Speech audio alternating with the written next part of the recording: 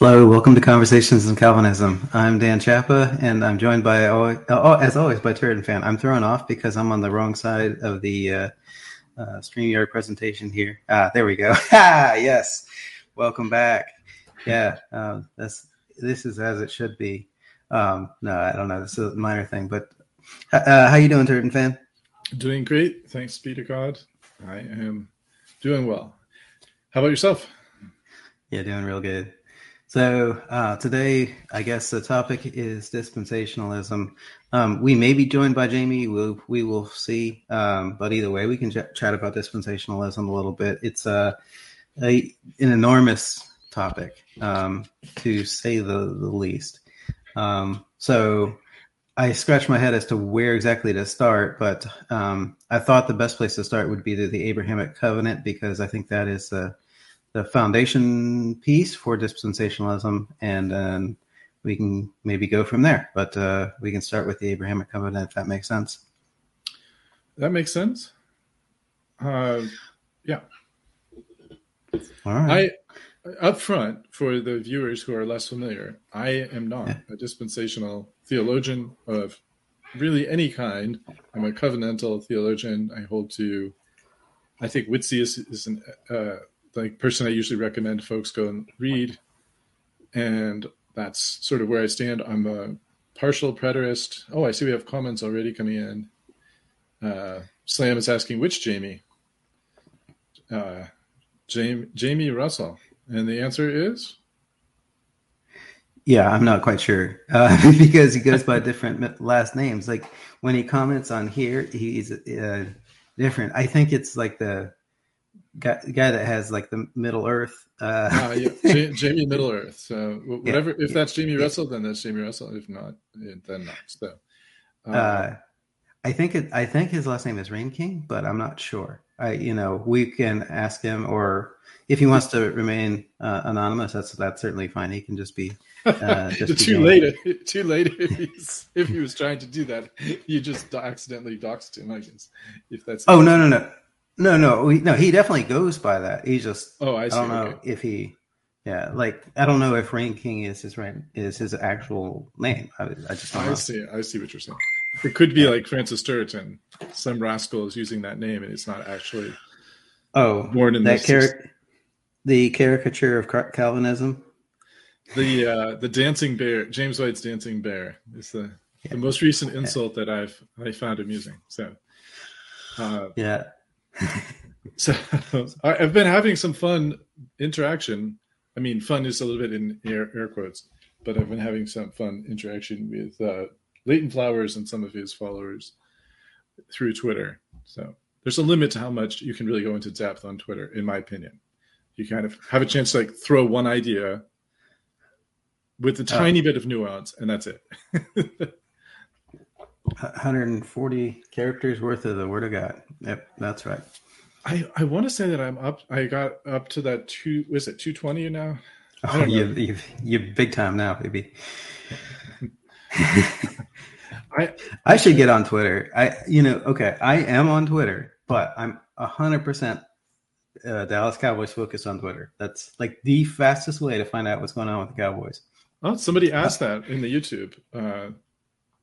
Sam is asking, are you guys Young Earth Creation? And the guess is that I am and you're not, Dan. What do you say? Do you want to comment on it, or you don't have to?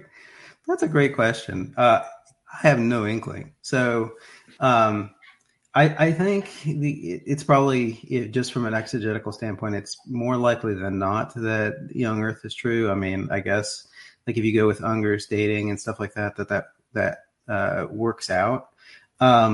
There's so many times when there could potentially be a gap that there's no way to know.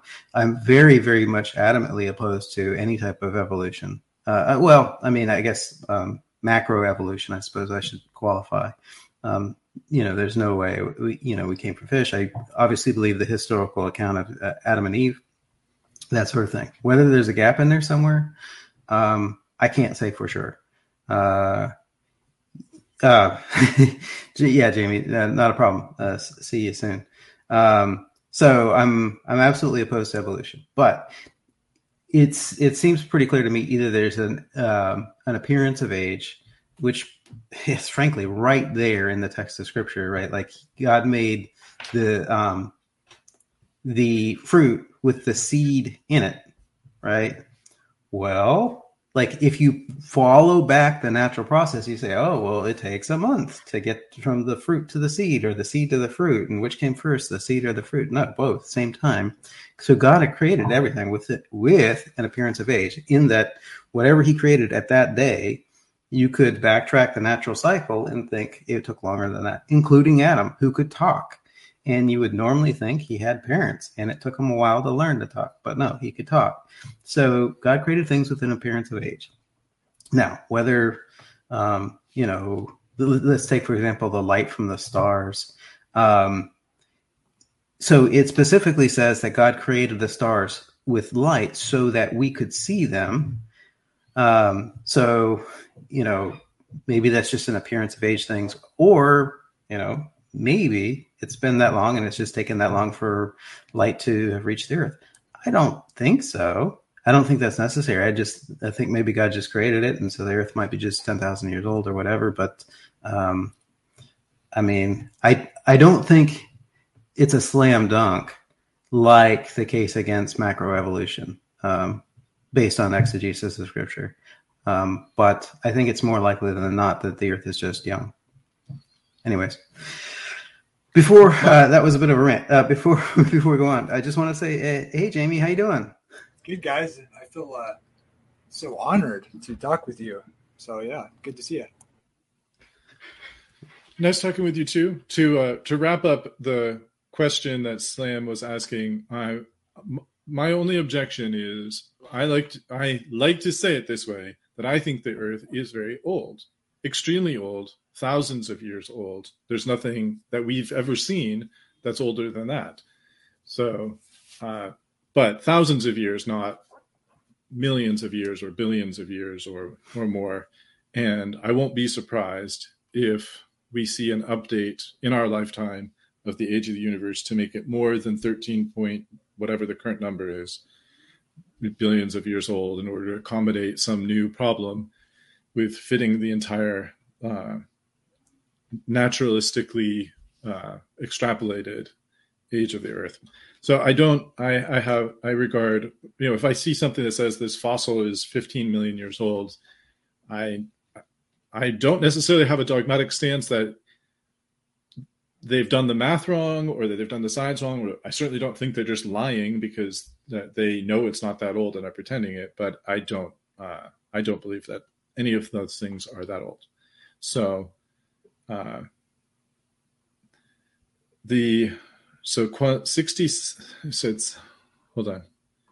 says 76 quadrillion tons of biomass deposits were deposited in mere 10,000s of years. I don't know if there's a reference to oil or coal or something like that, but if that's what it is, I actually was interested to note some recent studies suggesting that they are not they're not formed, not necessarily formed that way. So in any event, I do believe there was a global flood, and that's the most reasonable explanation for the huge, I like the way that Kinahan put it, billions of dead things buried in rock layers laid down by water all over the earth, including what appears to be sedimentary rock near the top of Everest. So, I'm not swayed by the counter arguments, but Donnie has a great channel, Standing for Truth, where he goes into a lot of those arguments there. And for the moment, I'm kind of content to let Donnie and a number of others there handle that debate. That's a good answer she gave. That's a tough one. I want to see the data on that, though. I hear that all the time, but I never get to see the data. I think that would be good to show, illustrate how that seems impossible in a young Earth, but I don't know how much that really is. It sounds like a lot. Right, and to that point, something like limestone, for example, if the limestone was formed the way limestone can be formed, if all of the limestone we have was formed that way, that would imply something about the age of the Earth. But again, we don't know the initial conditions that Earth was created with. Was there a lot of limestone, or was there not very much limestone? And some people speculate, I don't take a firm position on this, about whether the fossils are actually dead things that are in those rock layers or not. But, my guess is that they are, and that a lot of that was laid down during the Great Flood. But that's more of a speculation than a dogmatic view. But anyway, I don't want to get I don't want to turn this whole thing, which is supposed to be about dispensational theology, which I'm more of someone learning about it as opposed to someone holding it into too much sidetracked. But I do appreciate the question, and I'll kind of mute myself and actually put you and Jamie up top here, just so you guys can have the conversation. I'll try to ask some questions if I can think of it, something intelligent to ask, but I'll kind of leave it to you guys to discuss. Cool. Yeah, absolutely. Here, I can bring my screen in actually here this way. Here, let me add that to the stream. Dan, do you consider yourself dispensationalist or partially or anything like that, or no? I am a dispensationalist. I mean, to be honest, I've only read a couple books on the subject. In fact, I think about a year ago, I was going through it a little bit, and so I started digging into what passages I thought might support dispensationalism. And so I just put them in my blog, which is basically just if this was Harry Potter, it's like my pensive. I mean, it's almost a journal rather than a blog. But in any case, it contains scattered thoughts. But I just listed out a ton of passages and then started organizing them into categories. And so I created a verse list on the Abrahamic covenant. Yeah, send me that because I've only been listening to you on YouTube. So both you guys, and I'm embarrassed to say that I'm not familiar with that, but I'd like to read it. So, but yeah.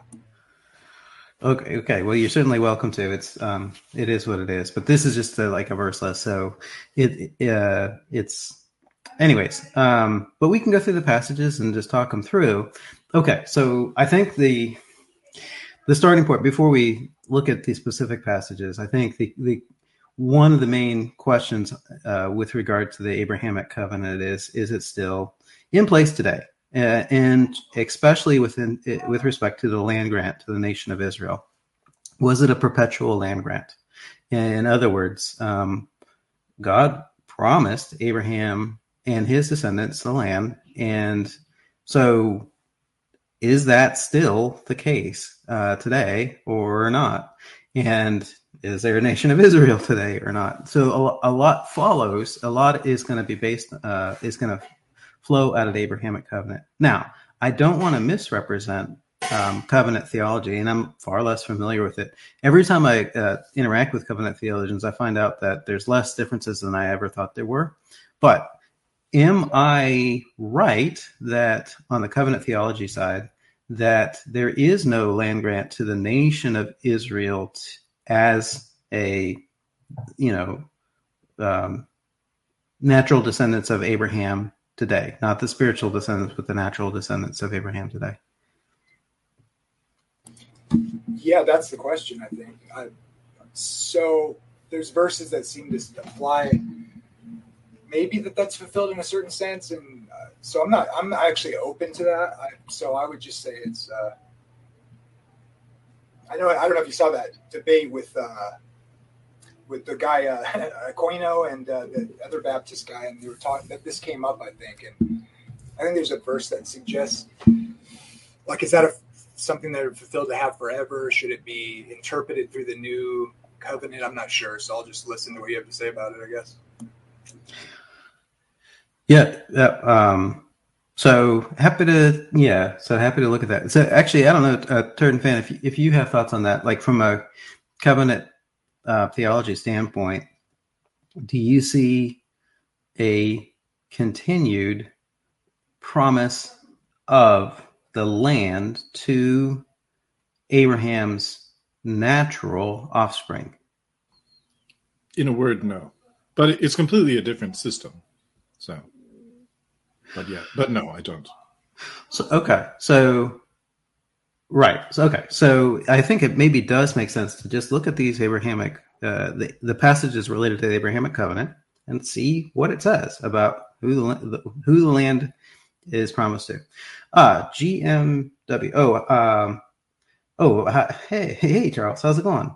Good to see you there. And hey, everybody. And GMW asked if I'm on Twitter. So just mentioned that. Okay, so I have a Twitter account. I use it exclusively for the Dallas Cowboys, and it's the fastest way to get Cowboys news. So what I need to do is set up a second Twitter account that I use for conversations in Calvinism or something like that. Okay.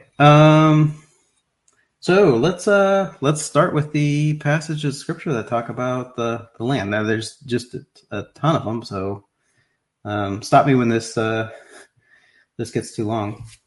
Okay, so the first one is Genesis 12, 1 through 3. Now the Lord said to Abram, go to your country and your kindred and your father's house to the land that I will show you, and I will make you a great nation. I will bless you and make your name great so that you will be a blessing. I will bless those who bless you, and him who dishonors you I will curse. And in you all the families of the earth shall be blessed. So that's the initial promise to Abram. And then let's just keep going through 13 and then 15. Let's see.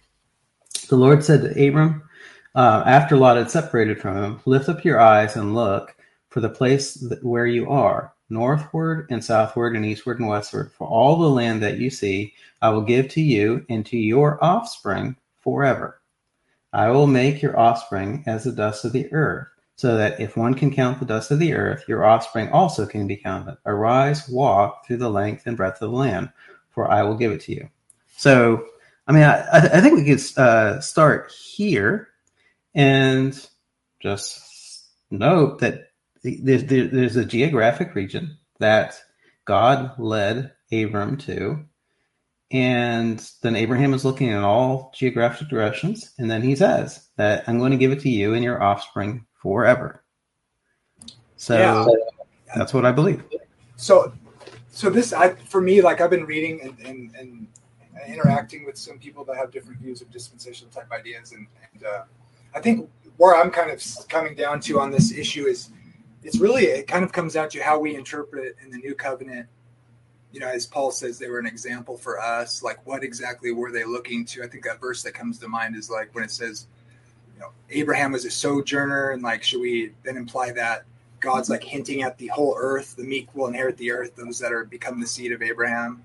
And then the idea that I also have this idea, and I'm kind of looking into it more, but my idea of when you're trying to figure out the decree of Daniel and what is the appropriate decree, it seems that part of that is in order for the decree to be correct, there has to be the actual Jewish nation under the old covenant has to have jurisdiction to rule the Torah over the land, all the land, to be a fulfillment of that prophecy before Christ comes. And it seems like at a certain point that happens when the judges are given permission to go back, and then they're given the permission to have the death penalty over the quote unquote whole land.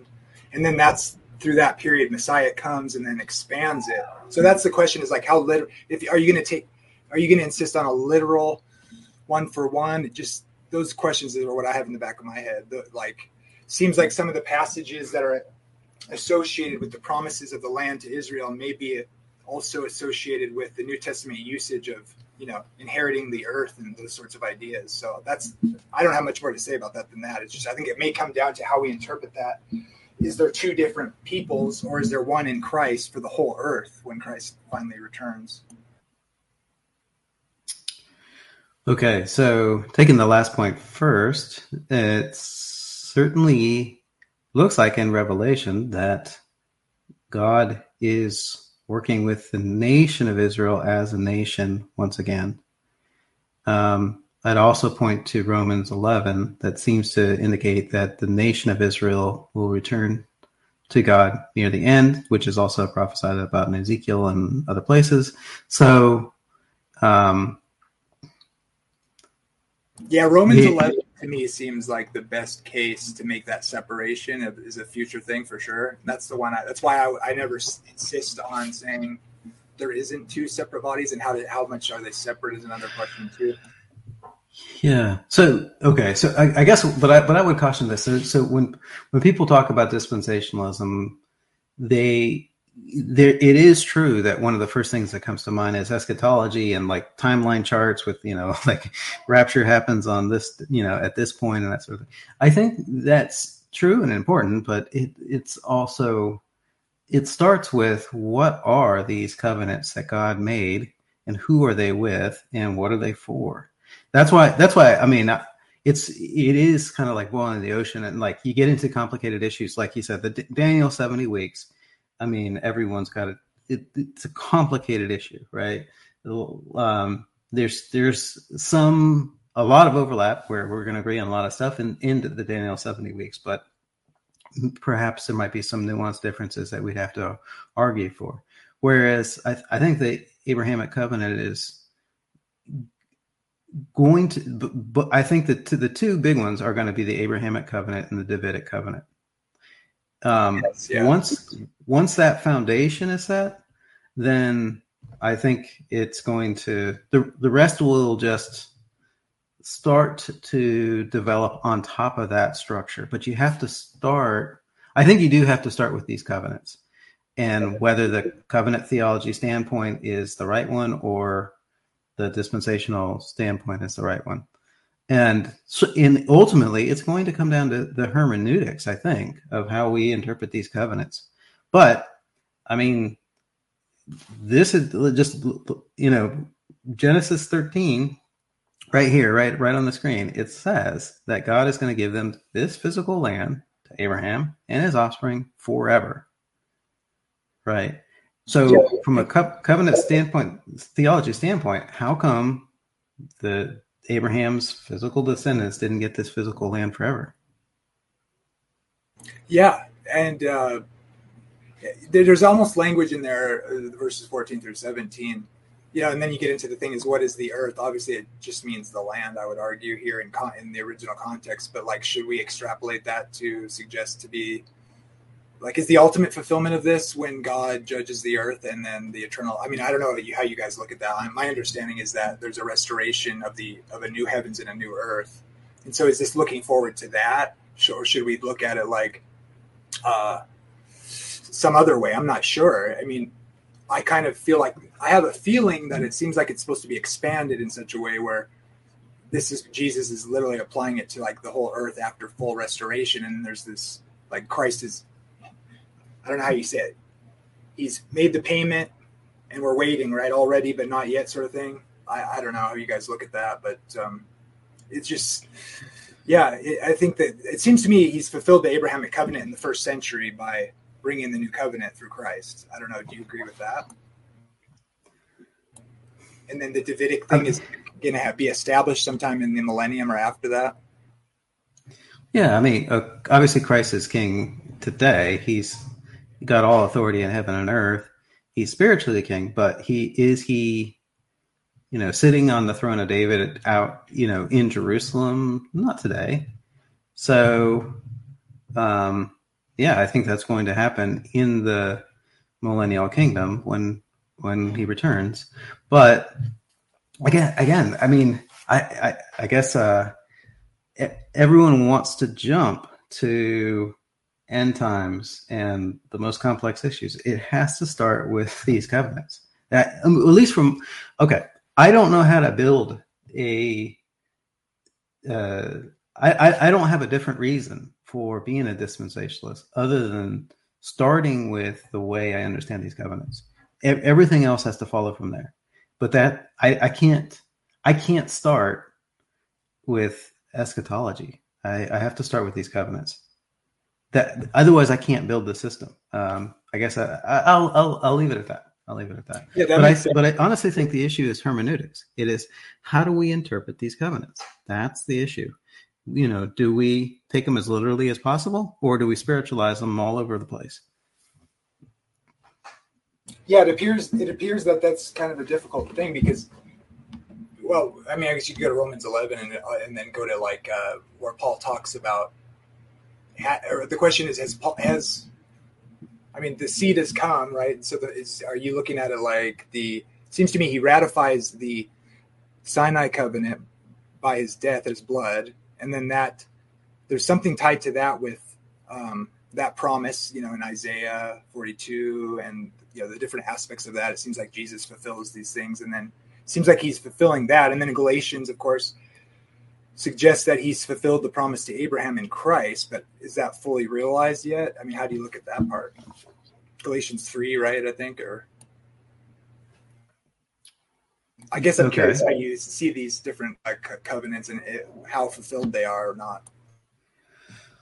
Right. So one part of the Abrahamic promise was that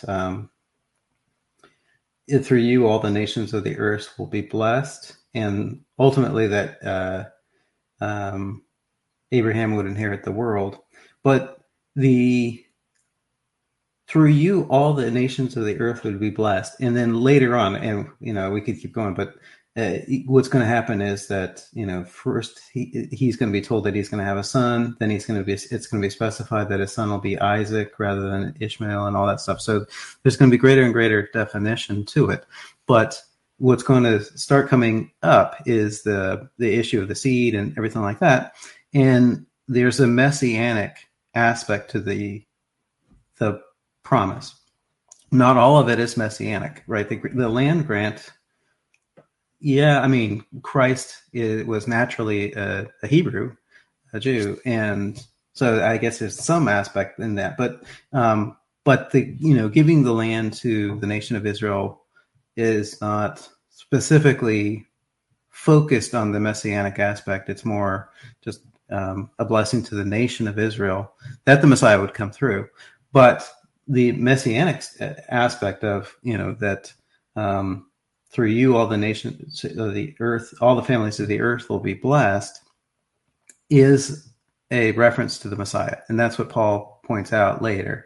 And when Abraham believed that promise of the coming Messiah, then he was justified by his faith.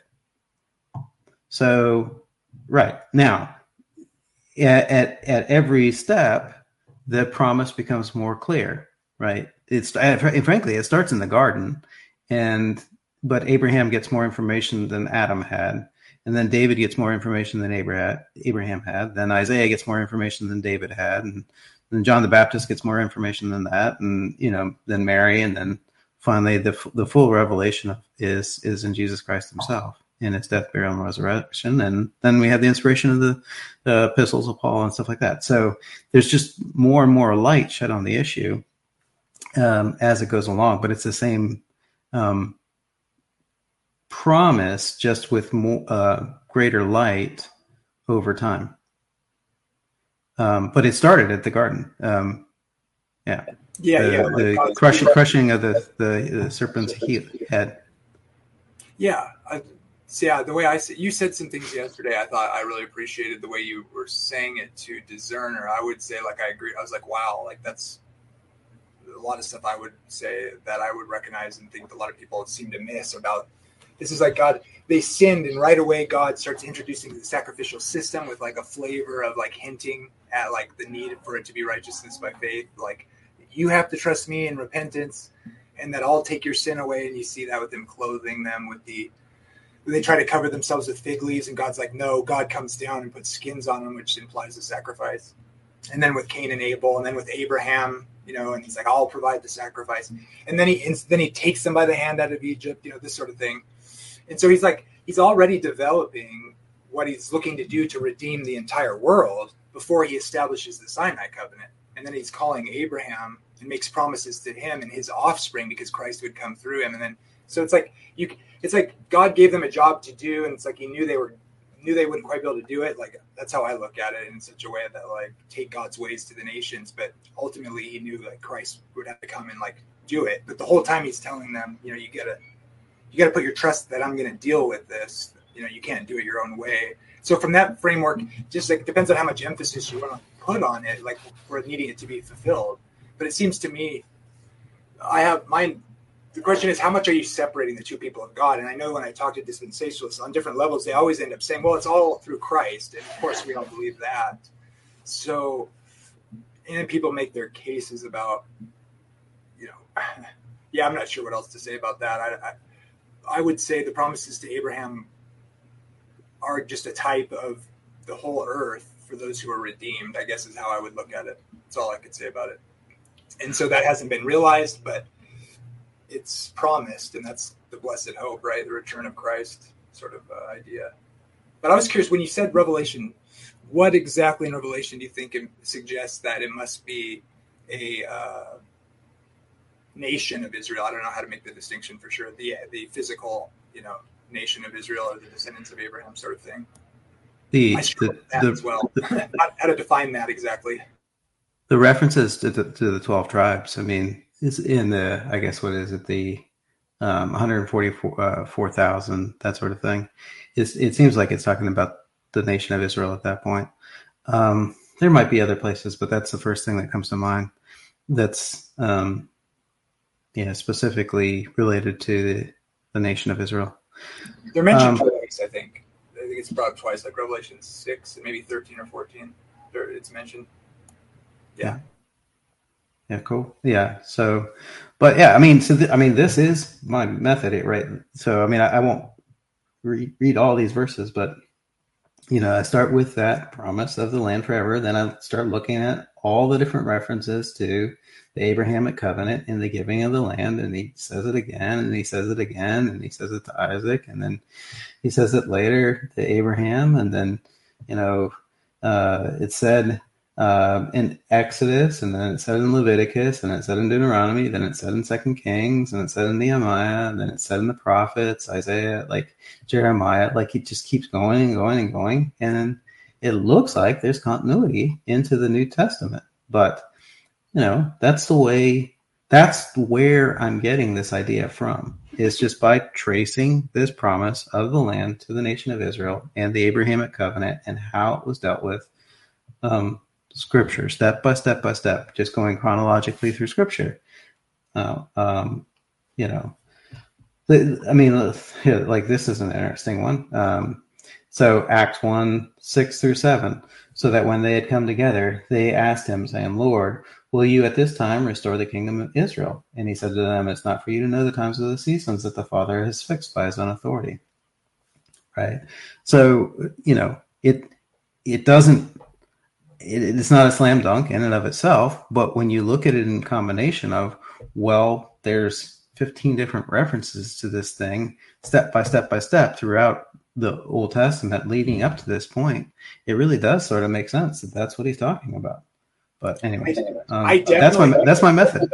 Acts 1. So just so you know where I'm coming from, I think my theology as a Seventh-day Adventist theology, it's similar to the Reformers, but then it kind of breaks free. It's being it's not futurism, it's historicism, right? So my understanding would be that one in Acts 1 there would be something like, I expect that to be, what we see in Revelation, where like the New Jerusalem. I actually believe there'll be a kingdom in Jerusalem with Christ on a throne on a restored earth, and I have a different picture of how that all plays out. But I do take that to be something that's actually going to happen. I expect that to happen. I would just say it's all entwined with a expansion. I don't look at the church as like a separate thing. I would say it's more of an expansion to take the way of God to the nations, to call the nations back to God. And so it's like, so I wouldn't separate them, but I would say I would take that fairly literally, I suppose. And so it's just interesting that he says it's not at this time for you to know. Like, is there ever a time for us to know? I don't know. Well, if what he meant is the kingdom of God is already here and in full effect, and we are in the millennium today, that's an odd answer on Christ's part, if that's what he thought. Now, I'm not going to put words in Christ's mouth, but yeah, I guess that's if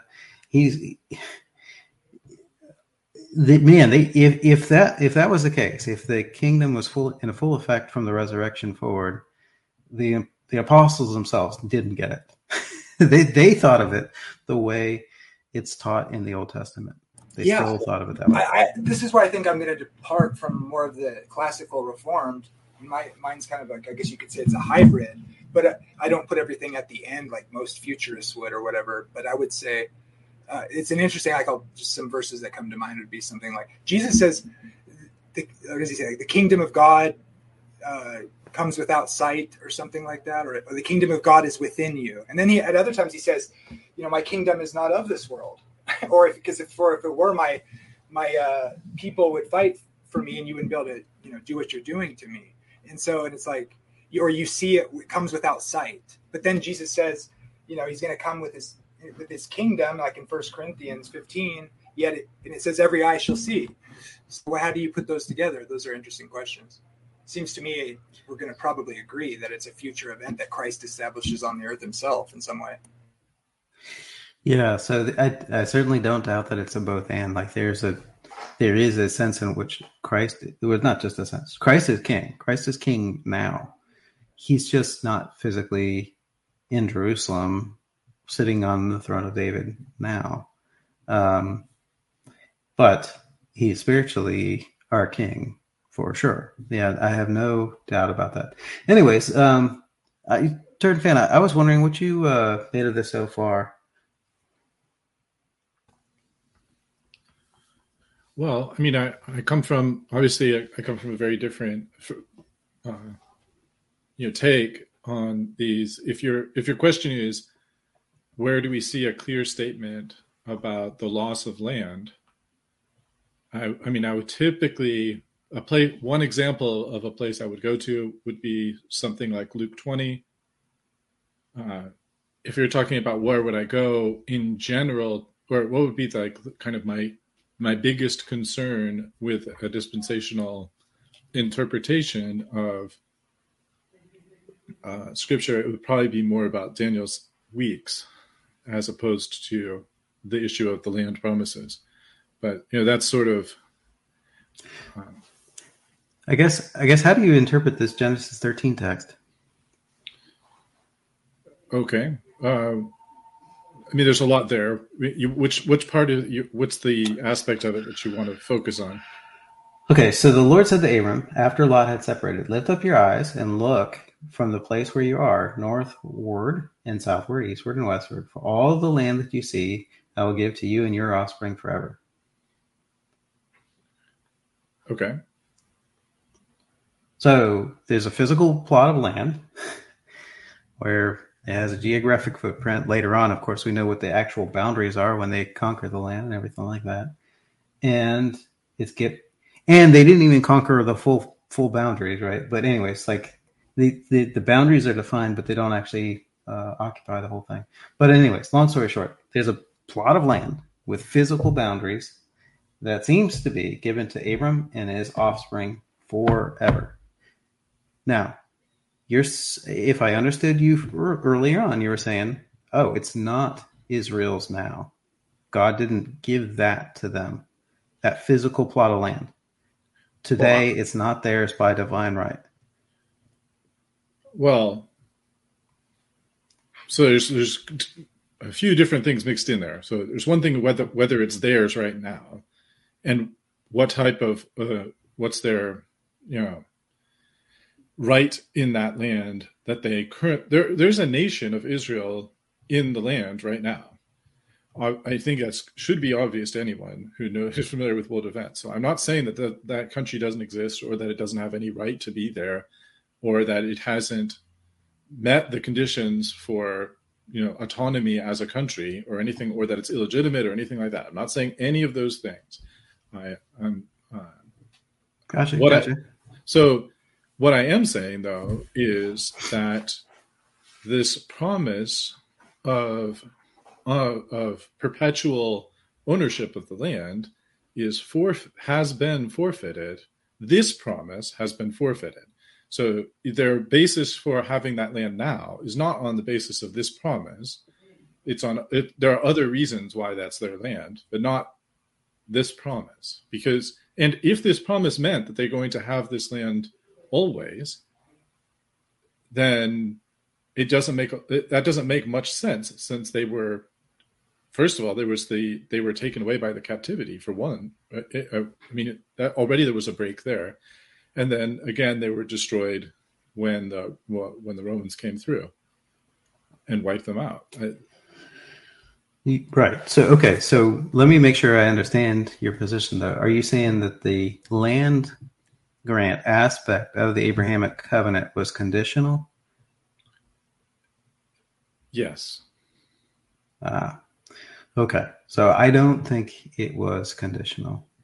There's reasons to think it's not conditional, but I think I have a nuanced difference here. I think the best way to see it would be something like the promise to Abraham was not conditional, right? Because I think Paul says that, but there's almost hints in that language that, like, if it is a type of Israel, the promised land is a type of, like, going into the eternal estate or the restored earth, then ultimately it's not forfeit. You could say it's not forfeit, but it's a type of those who inherit the earth through Christ, which includes all people. Because if you say it's got to be a literal fulfillment, then isn't it? I mean, like, what does that even mean? Like, does that mean no Israel individually, every Israelite has to get the land and live forever in it? Or is, like, who are the elect in that sense? That gets difficult from here. How do you define? Aren't we all related to Abraham at this point? Like, things like that. It seems difficult to, like, define. And rather, if it's a spiritual type for the whole earth in Christ, including all people of God's covenant in time, that seems like, I don't know. Sorry to interrupt. That's kind of okay. So if I heard your question, so how do we define the elect? So the elect just means chosen. So it depends on the context. In the Old Testament, especially, you're going to see primarily the election of the nation of Israel to a certain privileged relationship with God, as he was their God and they were his people.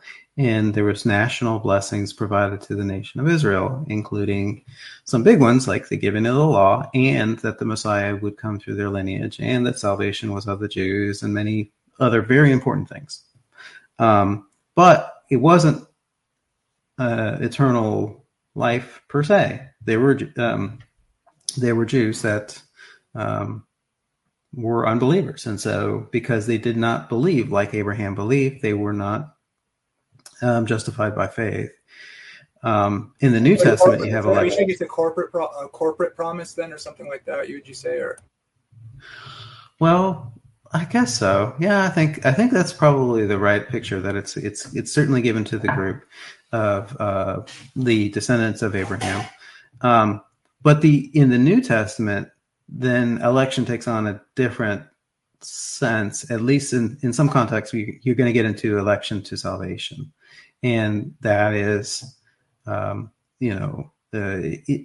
is it's a different context and a different subject. There, like in Ephesians 1, for example, that's not talking about, the land. It's talking about eternal life. So those are different. At least that's the way I look at it. Okay, so, but going back to the passage in Genesis 13, if I understood correctly, here's the nuanced difference that I would make, I guess. So I agree that possession of the land or enjoyment of the land is conditional, and that was revoked at some times, but not the land grant itself. So let's say, for example, like my house. Okay. So even if I'm not home, even if I, am away for a month or whatever, even if squatters come and sit in my house, I have the deed. It's mine. I own it. I just don't have possession and I can't enjoy it. So the possession and enjoyment, yeah, that's conditional. But the ownership of the land is unilaterally given by God to the nation of Israel forever, with no conditions, no strings attached.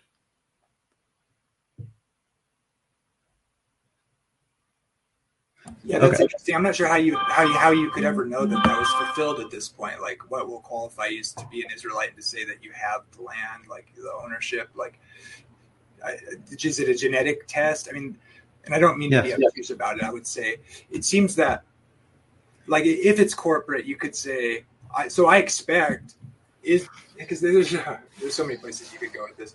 Like, what is the Israel of God then? And like, what is spiritual Israel? And how should we look at those terms in Romans 11? And he does seem to make a separation and make these separated groups. But you could also argue that spiritual Israel, all the Gentiles coming in to spiritual Israel, is the expanded Israel, the bigger picture Israel, which includes descendants of Abraham that were in the covenant with God, and then now those in Christ. I tend to look at it that way.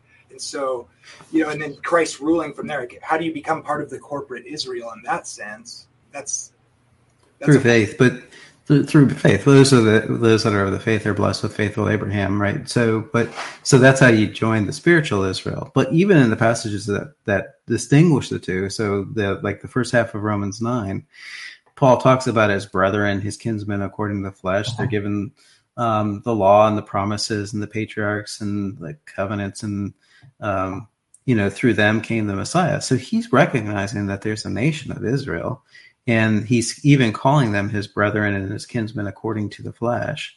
So he absolutely agrees that he understands that there's a nation of Israel.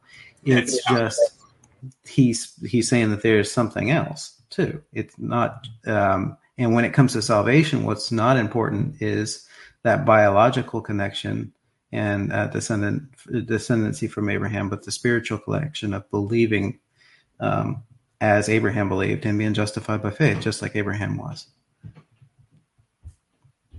Isn't there a verse that says like no one will be off of the throne of David? Like God promises that. Like, how do you interpret that? How should we interpret that in a more literal? How can we interpret it in a literal sense? We can't, can we? Because it's just not the case. Like, how do we make that true in the sense of? Isn't there a verse that says something like, there'll be on the throne? David's son will sit on the throne forever, which is ultimately Christ. Yeah, I mean, there's a line, but yeah, it's ultimately Christ. And he will sit on the throne. Literally, right? I mean, or can it? How do you look at that? Yeah, of course. Yeah, he's going to literally sit in Jerusalem on the throne of David. Yeah, I agree with that. I guess it's just I guess you're not 1,000 years. It's not succession from that time till forever. Now it's just eventually, then it will be forever, kind of thing. That's how you're hearing that, I guess. Yeah, I mean, so. Hang on. I actually think I have some information on the Davidic covenant. Hang on. Let me pull that up. I guess that verse always sounded to me like it's saying your descendants, and then it's focused on one that's obviously we take to be Christ, but like just literal reading sounds like it's saying just like there'll be descendants of David on the throne, ongoing into forever, sort of thing. But maybe I'm reading it wrong. Well, let's see what it says. I'm trying to remember the details myself. So 2 Samuel 7, starting in verse 8. Now therefore, thus you shall say to my servant David, thus says the Lord of hosts, I took you from the pasture and from following the sheep, that you should be a prince over my people Israel. And I have been with you wherever you have went, and have cut off all your enemies before you. And I will make you a great name, like the name of the great ones of the earth, and I will appoint a place for my people Israel, and will plant them, so that they may dwell in their own place and be disturbed no more. The violent men shall afflict them no more as formerly. From the time that I appoint judges over my people Israel, I will give you rest from all your enemies. Moreover, the Lord declares to you that the Lord will make you a house. When your days have fulfilled and you lie down with your fathers, I will raise up your offspring after you, who shall come from your body, and I will establish his kingdom. He shall build a house for my name, and I will establish the throne of his kingdom forever. I will be to him a father, and he shall be to me a son. When he commits iniquities, I will discipline him with the rod of men, with the stripes of the Son of Men. But my steadfast love will not depart from him, as I took it from Saul, whom I put away from before you. And your house and your kingdom shall be made sure forever before me. Your throne shall be established forever. Okay. Now, the complexity, I guess, is that, in part of this is talking about Saul, but it seems to go, Samuel. No, Solomon. Part of this sounds like it's talking about Solomon. Certainly when it talks about he's going to build his house. Definitely when it talks about, I'm going to discipline him with the rod of men when he commits iniquity. The whole iniquity thing, yeah. But The problem is, this isn't the last reference to the promise to David, and some of the language seems very extreme if it's in reference to Solomon, and it sounds like it's going to be fulfilled through Solomon's line, more specifically through the Messiah. So we could go on. Let's see. There's a repetition of it. I have an emergency, you guys. I'll be back right away. Okay, it's an emergency. I'm sorry. God be with you, Jamie. Hey. It looks like we got lots of comments coming in.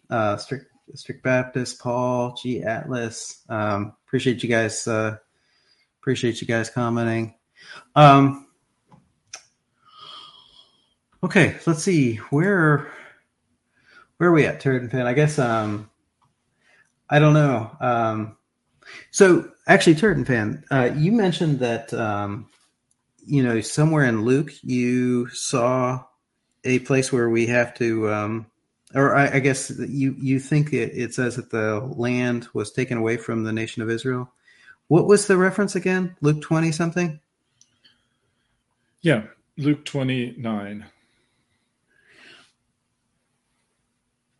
Oh, okay. So a man planted a vineyard and let it out to his tenants and went into another country for a long while. So my screen is frozen. I don't know if you can put this on the screen, but I can read it. Oh, wow. It's back. Okay, cool. And at a season, he sent the servant to the husbandmen that they should give him the fruit of the vineyard, but the husband beat them and sent him away empty. And again, he sent another servant. They beat him also, and treated him shamefully and sent him away empty. And again he sent a third. They wounded him also and cast him out. Then said the Lord of the vineyard, what should I do? I will send my beloved son, and they will reverence him when they see him. But when the husbandmen saw him, they reasoned among themselves, saying, this is the heir. Come, let us kill him, that the inheritance may be ours. So they cast him out of the vineyard and killed him.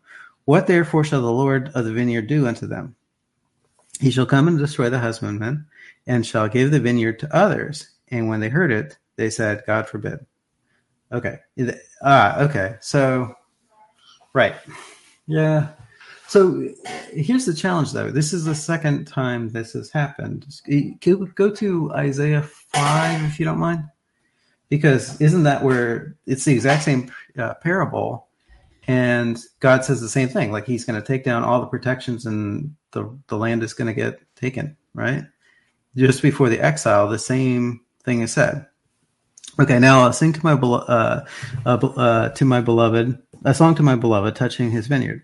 My beloved has the vineyard in a very fruitful hill. He fenced it, he gathered out the stones thereof, and planted it with the choicest vine, and built a tower in the midst of it, and made a wide press therein. And he looked that it should bring forth grapes, and it brought forth wild grapes. O inhabitants of Jerusalem, men of Judah, judge, I pray you, betwixt me and my vineyard. What could have been done more in my vineyard that I hadn't done in it? Wherefore, when I looked for that it should bring forth grapes, it brought it forth wild grapes. And now go, I will tell you what I will do to my vineyard. I will take the hedge thereof, and it shall be eaten up, and break down the walls thereof, and it shall be trodden down. And I will lay it waste, and it shall not be pruned nor digged. But there shall come up briars and thorns, and and I will command the clouds that they should not rain upon it. For the vineyard of the Lord of hosts is the house of Israel, the men of Judah, the pleasant plant. And he looked for judgment, behold oppression, for righteousness, but behold a cry. Woe to them that join the house. Okay, anyways, the point is, right before the exile, there's very similar language that all the protections, including like the physical walls that were protecting the land, God would take the walls down and be destroyed. And they did. They went into exile. They lost possession of the land. And that is essentially what happened at 70 AD as well, right? But so if it happened the first time and then God brought them back, why can't he bring them back a second time? So with God, nothing's impossible. But okay. The question isn't whether God can or not, but whether he will or not. Right. And when you look at, there's someone commented in the G Atlas commented in there about the fig tree, the cursing of the fig tree to never give fruit again. There's a number of the threats that at least appear permanent, and you can point out. Someone could point out that usually God's threats are conditioned on, if you don't repent, this will happen. So, there's that way to look at it. But when you look at, let's say, Deuteronomy 28 as an example of in the very same, Torah that mentions the land promise, you have those curses in Deuteronomy 28 and the consequences of disobedience, like verses 15, starting at verse 15, all these curses will come upon you and overtake you. And among those are that God is going to destroy them until they're gone from the land. And like verse 25, you'll be removed into all the kingdoms of the earth. And where there's many more. It's really shocking to listen to what he says, but it's it says that they're going to keep coming on them because they didn't obey. And then at verse 46, and they shall be upon thee for a sign and for a wonder, and upon thy seed forever. Now,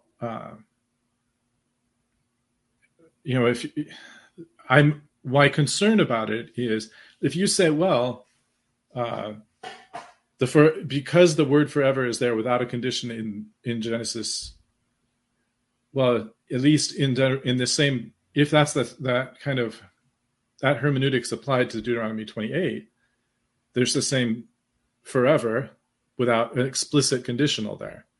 Now, if you're just saying, if the nation repented, would God give them the land back? And would he bring them more blessings even than they had before? The short answer to that question is, I don't see why God wouldn't do that. He is a merciful God of mercy. He could give them those things, but they don't have a right to them by virtue of the promise made to Abraham, because they have violated the covenant and therefore they've been cast out. That's my concern. Is not now you say you distinguish between some kind of right and a right to the land versus possession and enjoyment of the land. But I'm not sure that works if God's the one who removes them from the land. But I don't know. I'm open to the idea of trying to hear what you have to say about it, as opposed to just kind of rejecting it out of hand. But I'm not seeing that nuanced distinction expressed in Scripture. Can you add my screen back in? I can't see. I'm frozen again, but maybe. I have a little tiny bit of power, and I'm going to use it to keep you from showing. I'm just kidding. Can you see it now? Yeah. Okay. No, I can't see it, but I'll take your word that it's up there. So okay. I promise you it's there. Yeah. Right. So okay. So I'm not basing my entire case on Genesis 13, although it's pretty straightforward. The issue for me is how it's treated throughout the scriptures, not just Genesis 13. So, okay, so we can keep going. So in Genesis 15, let's see.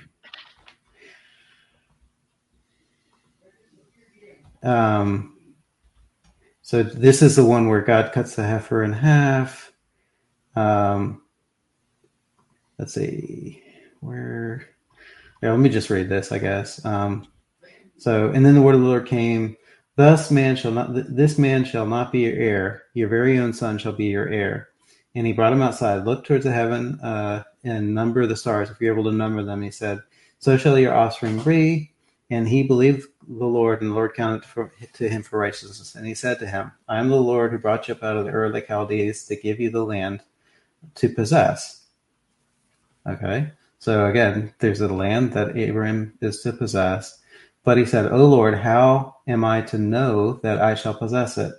Okay, so Abram wants to be, or is it Abraham at this point? Okay, well, anyways, he wants to know how he can be certain.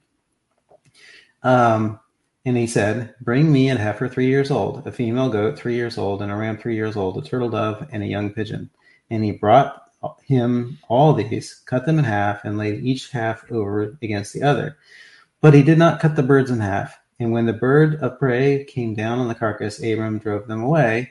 And the sun was going down, and deep sleep fell on Abram. And behold, dreadful and great darkness fell upon him. And the Lord said to Abram, know for certain that your offspring will be sojourners in a land that is not theirs, and will be servants there, and they will be afflicted for 400 years. But I will bring judgment on the nation they served, and afterward they shall come out with great possessions. But as for you, you shall go to your fathers in peace, and you shall be buried in a good old age, and they shall come back here in the fourth generation, for the iniquity of the Ammonites is not yet complete. And the sun had gone down, and it was dark, and behold, a smoking pot and a flaming torch passed between the pieces. And on that day the Lord made a covenant with Abram, saying, to your offspring I will give this land, from the rivers of Egypt to the great river, the river Euphrates, the land of the Kenites, the Kiznites, Cadmonites, the Hittites, the Perizzites, and Rephaim, the Ammonites, the Canaanites, the Girgashites, and the Jebusites.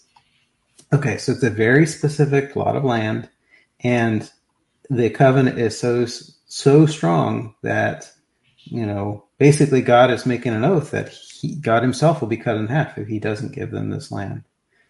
But so I suppose you agree with probably all the references up through Abraham. So maybe it makes sense to focus on the stuff after Abram's time.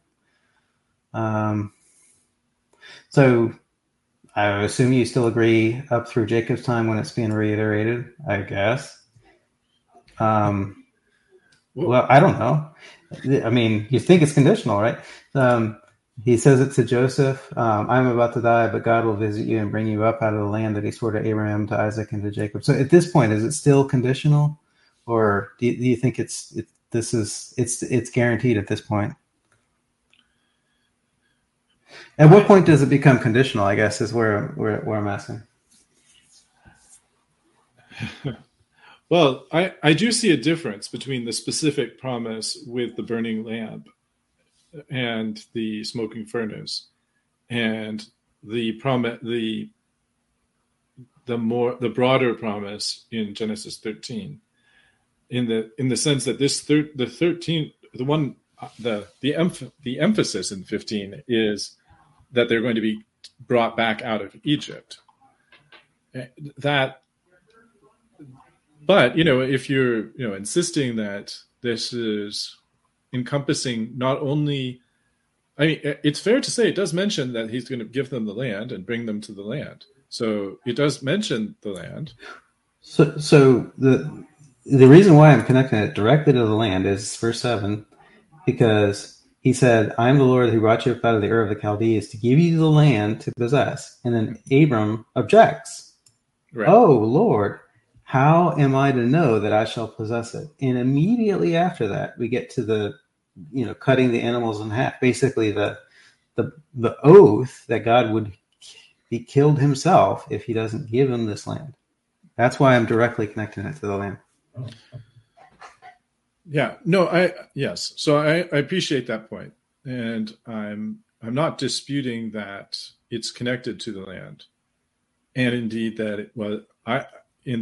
What's described in this chapter was fulfilled and literally fulfilled, and even the timing that God told Abraham came to pass just in that time when he told him.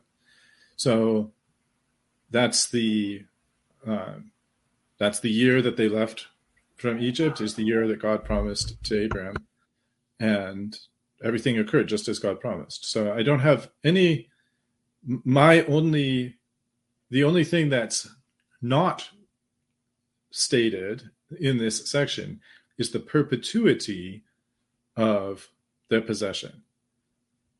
So okay, I think I follow your point. Yeah. Okay, yeah, fair enough. So maybe what we should look at is stuff after Genesis, I guess, or any other place where it talks about the perpetuity would be helpful. If you here's an Exodus reference. So this is after the Exodus.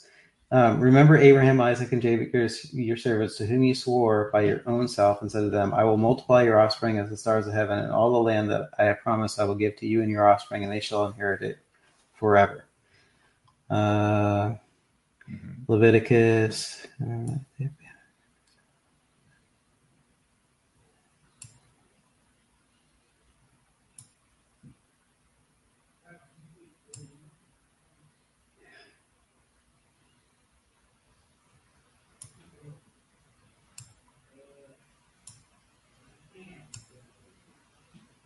Okay, this is Nehemiah's time. Behold, we are slaves this day in the land that you gave our fathers to enjoy its fruit and its gifts. Behold, we are slaves.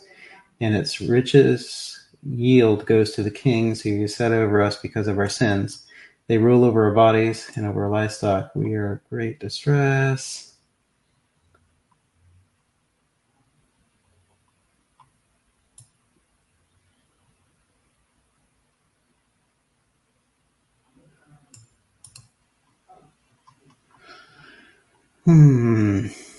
That's right. Abraham. Okay.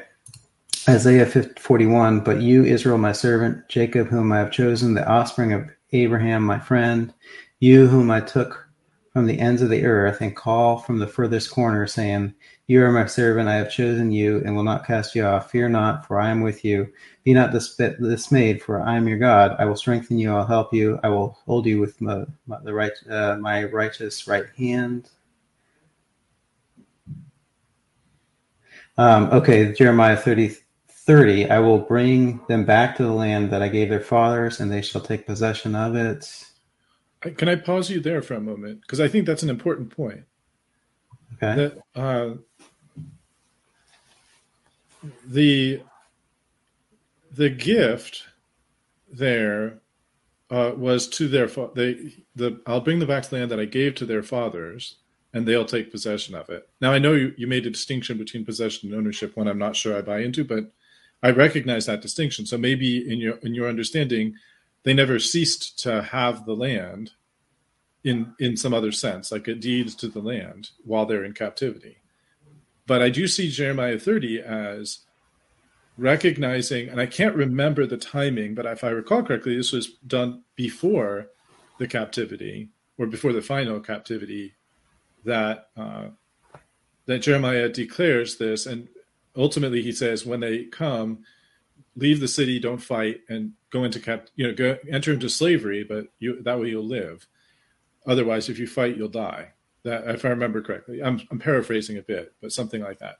And yet, nevertheless, Jeremiah also offers this hope that after the captivity, they're going to return to the land.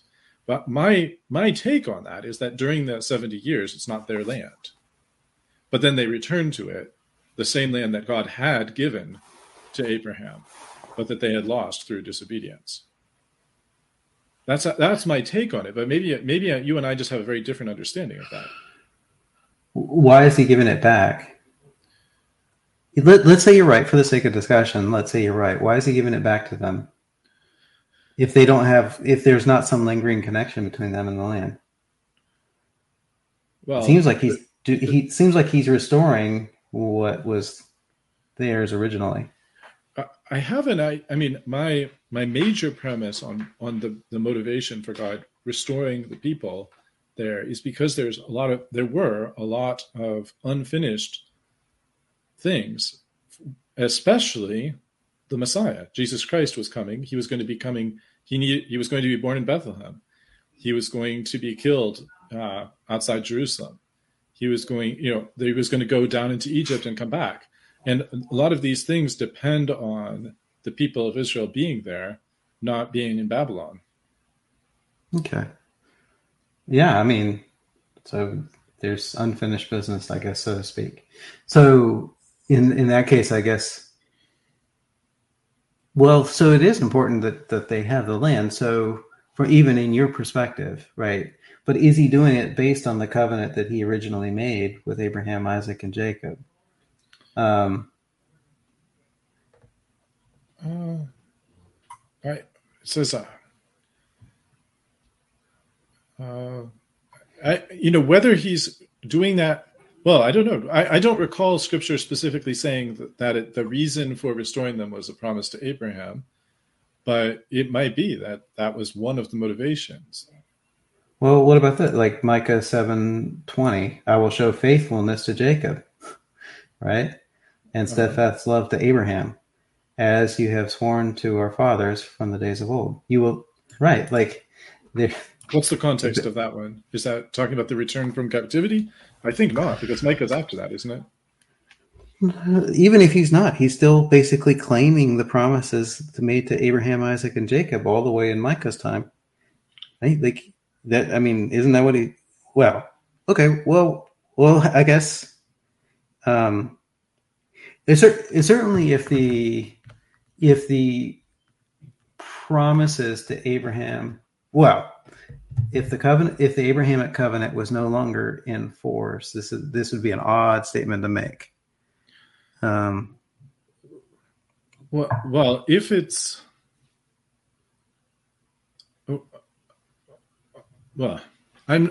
if it said the covenant, and then there was no covenant, that would definitely be confusing.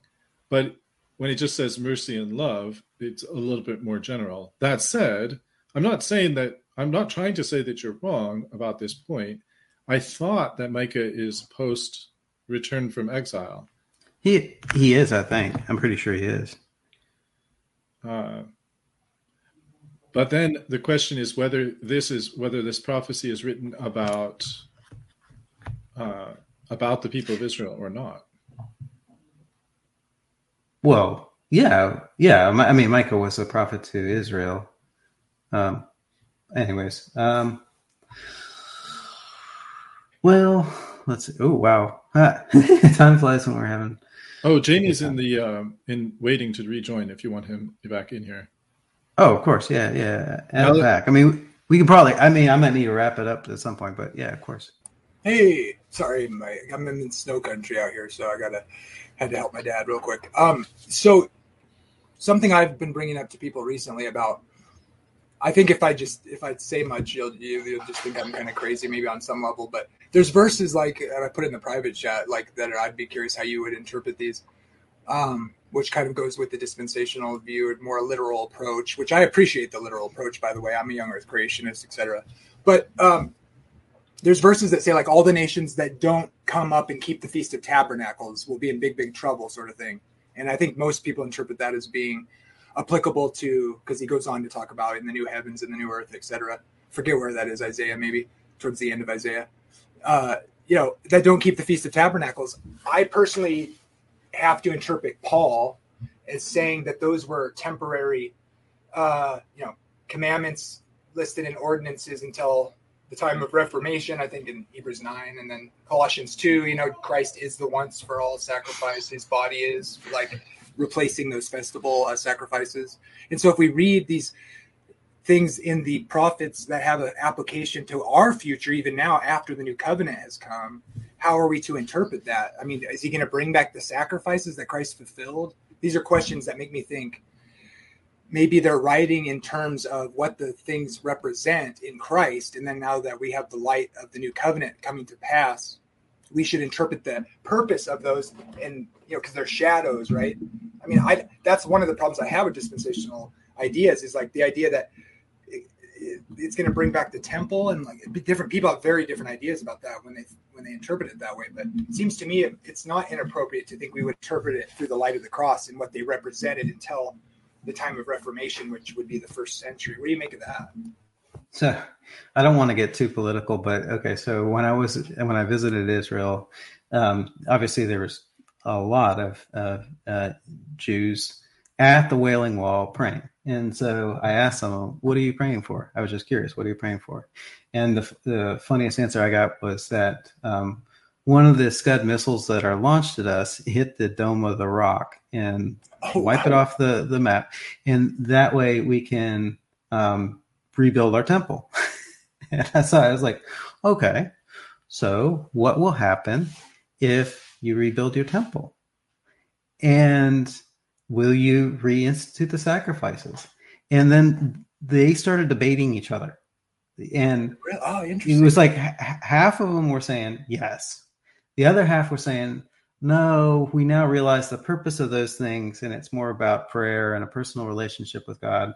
Whereas the other half were saying, absolutely, we're going to start the sacrifices up again when that time comes. Dan, you got to check out. I read a secondary source article on, and I think it's an argument I never heard Christians use, but it's the same kind of thing.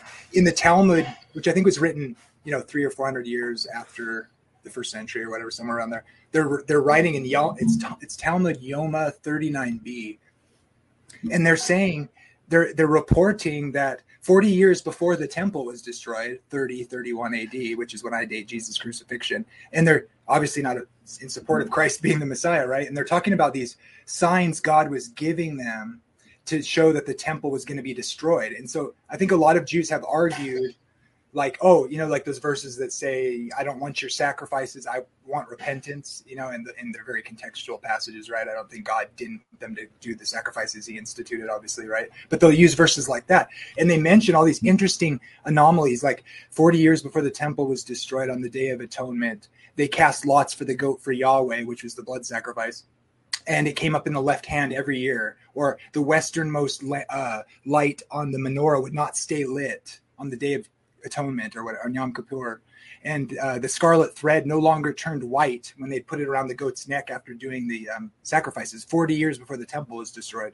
This is what they're putting in the Talmud, Yoma 39b, and I'm thinking that is, and so that's probably that's why they're arguing, because they have to justify not having, their sacrifices, and it's really fascinating how they deal with that. And it sounds like that's what you witnessed. That's very interesting. Anyways, I read it about that. It's really cool. Right. So, just tying it into scripture, and I'm not going to take a hard and fast hand, but, there are in the latter half of Ezekiel, I want to say like Ezekiel, like around, I can't remember which chapter. It's in the second half of Ezekiel. There's, I think about 3 chapters, a description of a temple, and it is a very detailed description of the temple, and the description does not match the second temple. It doesn't match the first temple either. So Ezekiel was temple, right? They call it. Yeah. So yeah, right. Some will say there's a prophesied third temple that's going to be rebuilt. Now, I don't think dispensationalism hangs in the balance on that point, whether there's going to be this third temple or not. But I won't be surprised if at one point that there's a third temple that's built there. Well, people run the gamut on that too. They think, some say it's going to be a literal temple that God wants, and then it's legitimate because it'll be a memorial. I think that's problematic. Others say, no, there has to be a temple according to Daniel, etc., in Revelation, but it's going to be a false temple. And then it's like, well, is the Antichrist going to make an abomination in a false temple, or is he going to? How does that? It's hard to work out, but there's all sorts of different ways of understanding that. But it's usually that literal idea that there must be a literal temple. Then you've got New Testament theology about we are the temple. How should we apply that and take that literally? It's difficult. Yeah. So I guess what's your take on the temple that's described in the latter half of Ezekiel? Jamie, I guess. If I remember, it seems like it doesn't exactly match the one in Revelation either. Is that maybe true? I don't remember. So I haven't looked at it really closely. So I guess I have this presumption, because I haven't studied it very closely, that maybe it has some sort of non-literal meaning. Maybe it has, because I take all the tabernacle stuff to have typology related to the ministry of Christ, fulfilled in Christ in the book of Hebrews, and that sort of idea that, because it was made after the pattern of the one in heaven, and you have that in the Old Testament here and there, the heavenly temple and Christ reigning from there. Some people take that to be literal. So yeah, I'm not sure. I guess. Yeah, go ahead. Well, so actually, I'll respond to that. But before I do, actually, Turret and Fam, what about yourself? The description of the temple in the second half of Ezekiel, what do you make of that? I don't think I have a dogmatic opinion on it. I seem to recall looking at it a few years ago and concluding that it was the same.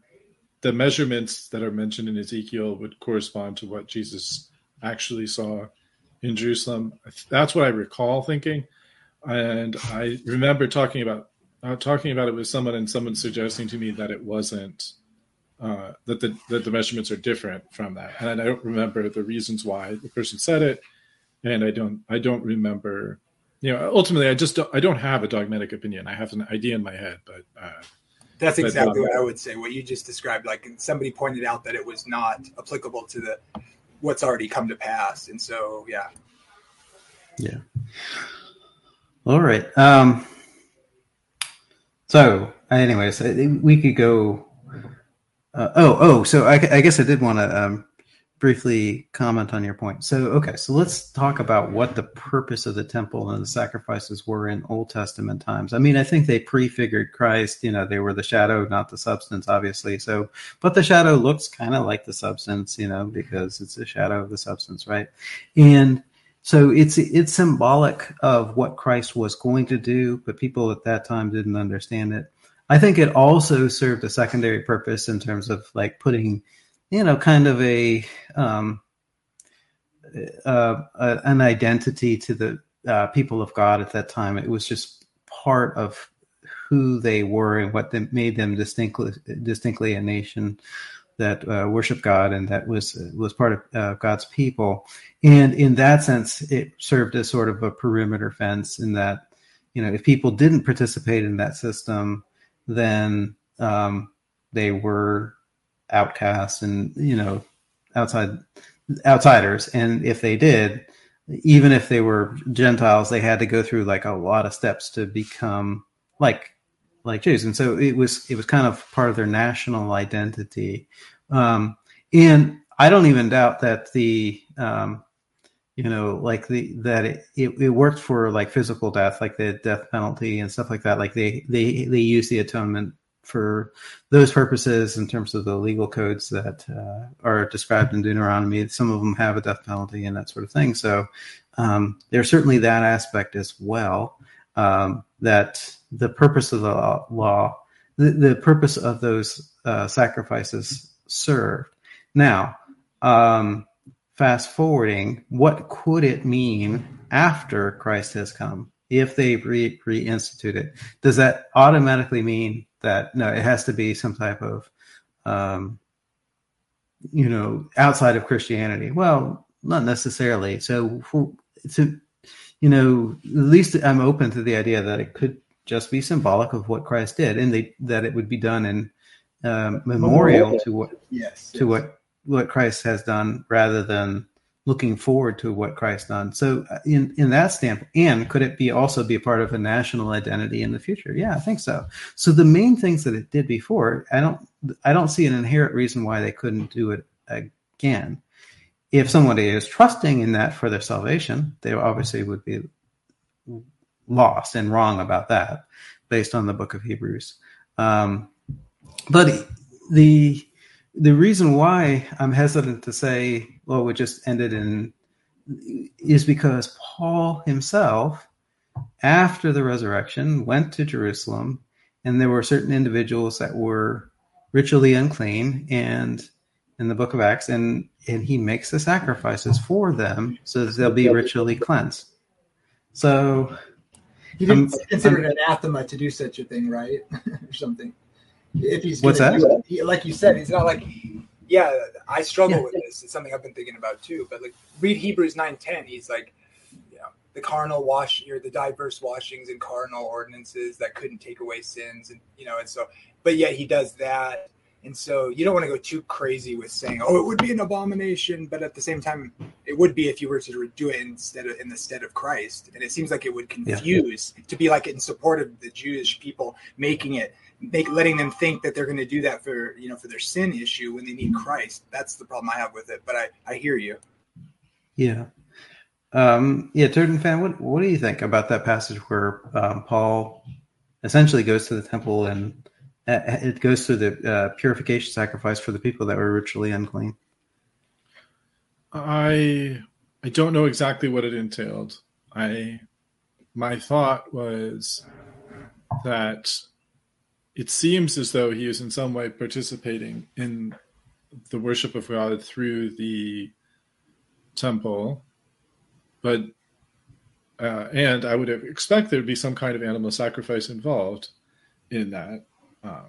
So that's sort of my general thought on that. I do not.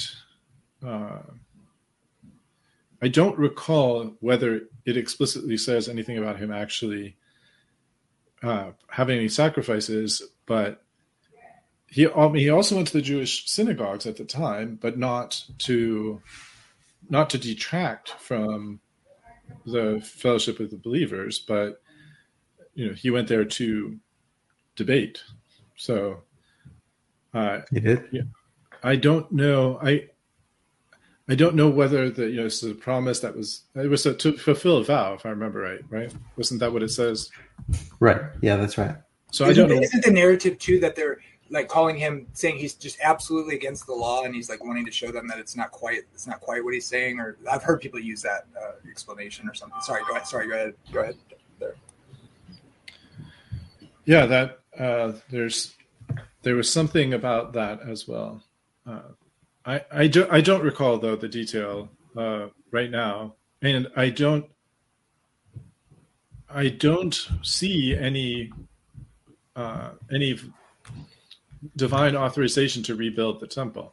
So if somebody did rebuild the temple, I wouldn't have any particular legitimacy. Now, if someone rebuilt the temple and God sent down fire from heaven and restarted the sacrifices, that would be a powerful counterpoint to my argument. But I don't. It says the Antichrist is going to draw down fire from heaven before men and fool maybe even the elect if they. Nobody, sorry. Remember that verse? I think it's in there. I hear you. Yeah. I have a counterpoint / question for you, Dan. Sure. So I was in. Let me see where it says in 2 Kings 17:23. It says that it says, until the Lord removed Israel out of his sight, as he had said by all his servants, the prophets, so was Israel carried away out of their own land to Assyria unto this day. Of course, that's unto the day of whenever the inspired editor put that in there. But the point is that they were removed. And there was not, unlike the nation of Judah, there wasn't a return from exile for the people taken away by the Assyrians. My question for you then is that, are you envisioning not only a restoration of the nation of Judah, but also of the nation of Israel? So including all the tribes? Yes, all 12 tribes. Yes, absolutely. Of course, that's the big question. How is God going to do that? And a resurrection of a valley of dead bones is the best explanation for it. But because, the 10 northern tribes, I guess, are, whether they're, well, we don't have to get into that too much, but it seems that it's a lot harder to trace anything back to the 10 northern tribes because of the dispersion. But in the resurrection, that obviously fixes the problem, and then you have the 12 tribes again. But actually, I would ask you the same question: is in the Old Testament, at least in the prophets, when the north and the south split, there are bunches of Old Testament prophecies of a reunification of the 12 tribes. Other than in the millennium, how is that going to happen? Could you give me one example of what you're talking about? I'm not. Isn't there a prophecy where a guy has a belt and he cuts the belt in half and he says, like this belt, I'm going to reconnect the tribes of the nation of Israel? I want to say there's something like that explicit in where is that? I can't remember the reference off the top of my head, but man, I have this specific passage in mind. But there's bunches of them. I can dig them up. Haven't some people said that this is at least somewhat happening in the first century when Pentecost falls and all that? That there's people from the different tribes that have come back to. Am I mistaken there? And isn't that why they're like they can speak in tongues and stuff, because the dispersed nations of Israel had gone into the nations and they were speaking in the other languages that they were speaking, or something to that effect, maybe? Or is that wrong? I could be wrong. I'm not sure. I think there's a sense in which that's true, but there's also a pretty clear sense in which the 10 tribes are not operating like distinct tribes anymore. I mean, because they're so decimated, right? So I guess, yeah, obviously. So, anyways, I think the short answer to your question, Turd and Fan, is that in the resurrection, the 12 tribes will be reunited as one. So, the kind of follow up to that is, why bring back Judah but not bring back Israel for that, in that return from exile? Why only bring back one of the two kingdoms? It's not like the Israelites, not that the 10 tribes are less descended from Abraham than Benjamin and Judah and the Levites. Yeah, that's a good question. I don't think I have a good answer. I mean, I would have to just be creative and kind of off the cuff rather than give you something solid. But I still go ahead. But I would still point to the descriptions of the 12 tribes operating together in Revelation. That's where I feel much more solid about it, is that they're going to be there. They're going to be working together in the through the tribulation and then into the millennium. Dan, can you define dispensationalism for me? Because I'm not sure the things you're saying I would even disagree with. So I'm wondering if some people would think I'm like partially dispensational in that sense. I'm not sure exactly what the distinction is for sure. Exactly, like between, in your mind, between dispensationalist and covenant theology, I guess. Yeah. So. I'm not sure. The best way I can describe it is a hermeneutic of, if the literal sense makes sense, seek no other sense, that sort of thing. So we apply that to prophecy as well. We apply that to the promises throughout the covenants. And so we tend to take things more literally in terms of both analyzing the covenants and in analyzing prophecy. And so I think if frankly, like let's say Turd and Fan and I went verse by verse through Revelation, I'd be looking for, in each and every case, to try to find a way to take it as literally as I could, recognizing that sometimes I'm going to have to spiritualize things. Whereas I think Turd and Fan would be looking to spiritualize as much as possible and take as little, or take a lot less than I would literally. So I think there's a humongous hermeneutical difference between covenant theology and dispensationalism. With respect to the covenants, I think that the covenant to Abraham was unconditional, and with respect to the right to the land, not the enjoyment of the land, but the right to the land, that aspect was unconditional and perpetual, and that God will give it back to the nation of Israel, and that I would read the promises of Israel as being a kingdom that is essentially running the whole world.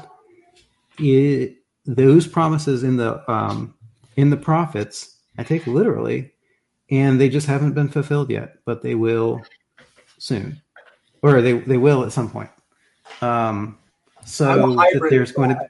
I'm a hybrid of that. That's interesting. I'm just like, yeah, that's cool. I get it. I think there's going to be. I think the promise to Abraham will be fulfilled with Christ on a literal throne on the earth forever, and that will fulfill the promises given to Abraham literally. But then I'm also going to say, I don't think we should distinguish Israel from the church as people do so abruptly. So for me, that's interesting. I'm still learning. Okay, so I guess that would be another defining difference, is more of a brighter distinction between Israel and the church, I suppose. Okay. Anyways, I'm not sure how well I did at defining it, but honestly, I think to me the core difference is the hermeneutical difference. Everything, a lot of it is going to flow after that. But I honestly think that, myself and a covenant theologian, if we just sat down and just read through Revelation, we're just going to be on different planets by that point. And where does it start? It starts with those covenants. How do we understand these covenants? Consider the history of the church. Like during the Reformation, which I am a proud advocate to that. I think that's a move of God. Obviously, some historicist, my interpretation of Daniel. But it seems like, think of how would they, Israel wasn't even, they were gone as far as they knew. They're just into the nations, just totally mixed in. Israel hasn't come back. It's just Palestine, Like, how are they supposed to understand the Bible? I guess just be faithful to a literal interpretation, but you can see where, because of the language of Paul, why most of that Reformation theology would be what it is. I would argue. And what does that say about? Is that a reason to think it shouldn't be taken literally, or were they being unfaithful and spiritualizing it? So these are questions that are interesting to wonder about. If you get what I'm saying, I don't know. Right. I understand. Yeah, no, that's right. So I don't know if we should go through some comments here and wrap up. Actually, no, I want to give you also an opportunity to address these things, Stuart and Fan. If you want to take a stab at defining covenant theology, I'd be very interested to hear your thumbnail sketch of covenant theology.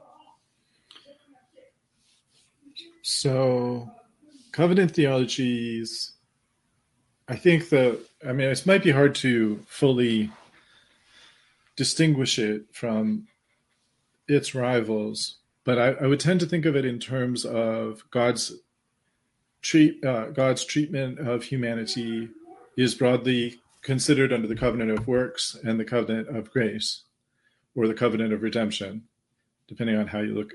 The same covenant, just two different names for the same covenant. And then there's various other lesser covenantal dealings that God has throughout time, but either we're under the covenant of works, which is the law, like Adam was in the garden, where he had no reason to die except that he ate the forbidden fruit.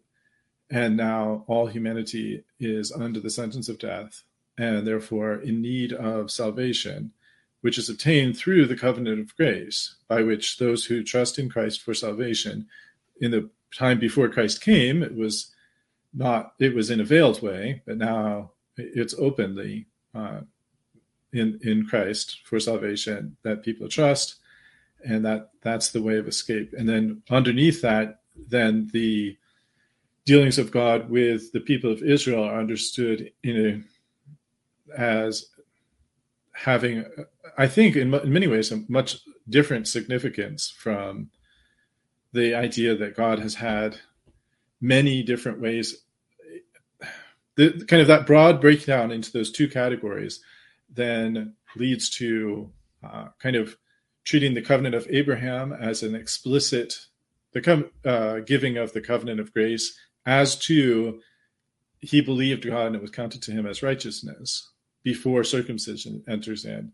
And then there's an administration of the covenant of grace through circumcision, but with that circumcision and the moral law being given on Sinai as a picture of that covenant of works, which illustrates the need for the covenant of grace, which is still in force throughout that time period. And then in the New Testament, there's a new administration of this covenant of grace, but now in its final completed form. There's not some further covenant to come afterwards, and there's not something that's going to supplant the covenant of grace, but that's kind of God's dealings. Other than that, my only comment is on the question of literal versus non-literal. I think I would be right to say that you would be the first of us to go to something that would be less literal when we were walking through Revelation. Not that you wouldn't have more things that you would kind of view as more literal, but just I think you would be the first to make that jump, not me. in Revelation, in verse 1. Oh, okay, interesting. We should have that conversation one day. I'm sure that'll be a lot of fun. But yeah. No, just I mean, let that my general point though. I think how we interpret verse 1 is going to color a lot of the rest of how we view it. Yeah. Okay, fair enough. But I mean, you might be right in terms of like the amount of places where you would you would view things on more, no, this is something that is going to happen on the terms described. This is a vision of the future kind of thing versus ways I would take it. I think overall that's not too far off, or maybe not off at all. I don't know. Anyway, sorry, I kind of talked over somebody. I wanted to ask you guys one or two questions really fast if you have time. Just really you said works and grace, and I don't have a problem with that. I would just say, would you guys define yourselves? Because those debates on standing for truth have come up a few times, and I found them very interesting. Where is it grace plus or faith plus works in the old covenant, and now it's just faith? I don't think that's true. I think the animal sacrifices were a step in, because by faith in repentance, you trusted God to remove your sins like he said he would through the sacrifices, but you were repentant.